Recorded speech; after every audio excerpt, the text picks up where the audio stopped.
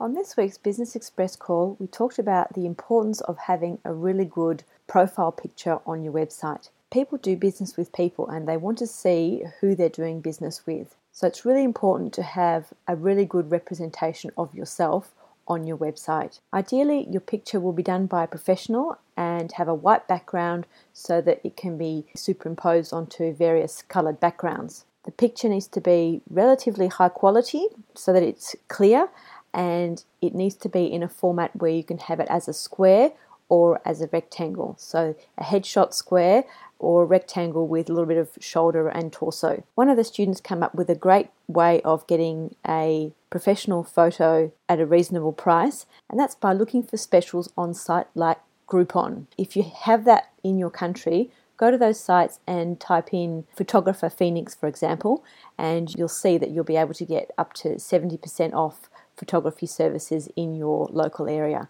So that's just a little tip to get your professional photo done inexpensively. If you're going to get someone with a camera to take a photo of you, the most important thing is the lighting. So to make sure that you're lit from all angles, and an easy way to get good lighting is to actually take the picture outside.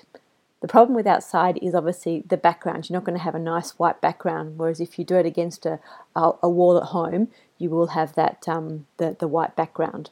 But taking the picture outside, at least you'll have a better chance of getting the lighting right. So maybe try against a wall or somewhere that's neutral. With your profile shot, try and have as little clutter in the background as possible. As I said, a professional photo with a white background is ideal, but if you're going to do it yourself, then make sure that the background has the least amount of distractions. If you invest in getting a good profile photo, you'll be able to use it in your social media, on your website, in all sorts of places. So it's well worth getting one good photo of yourself. Speak to you next week.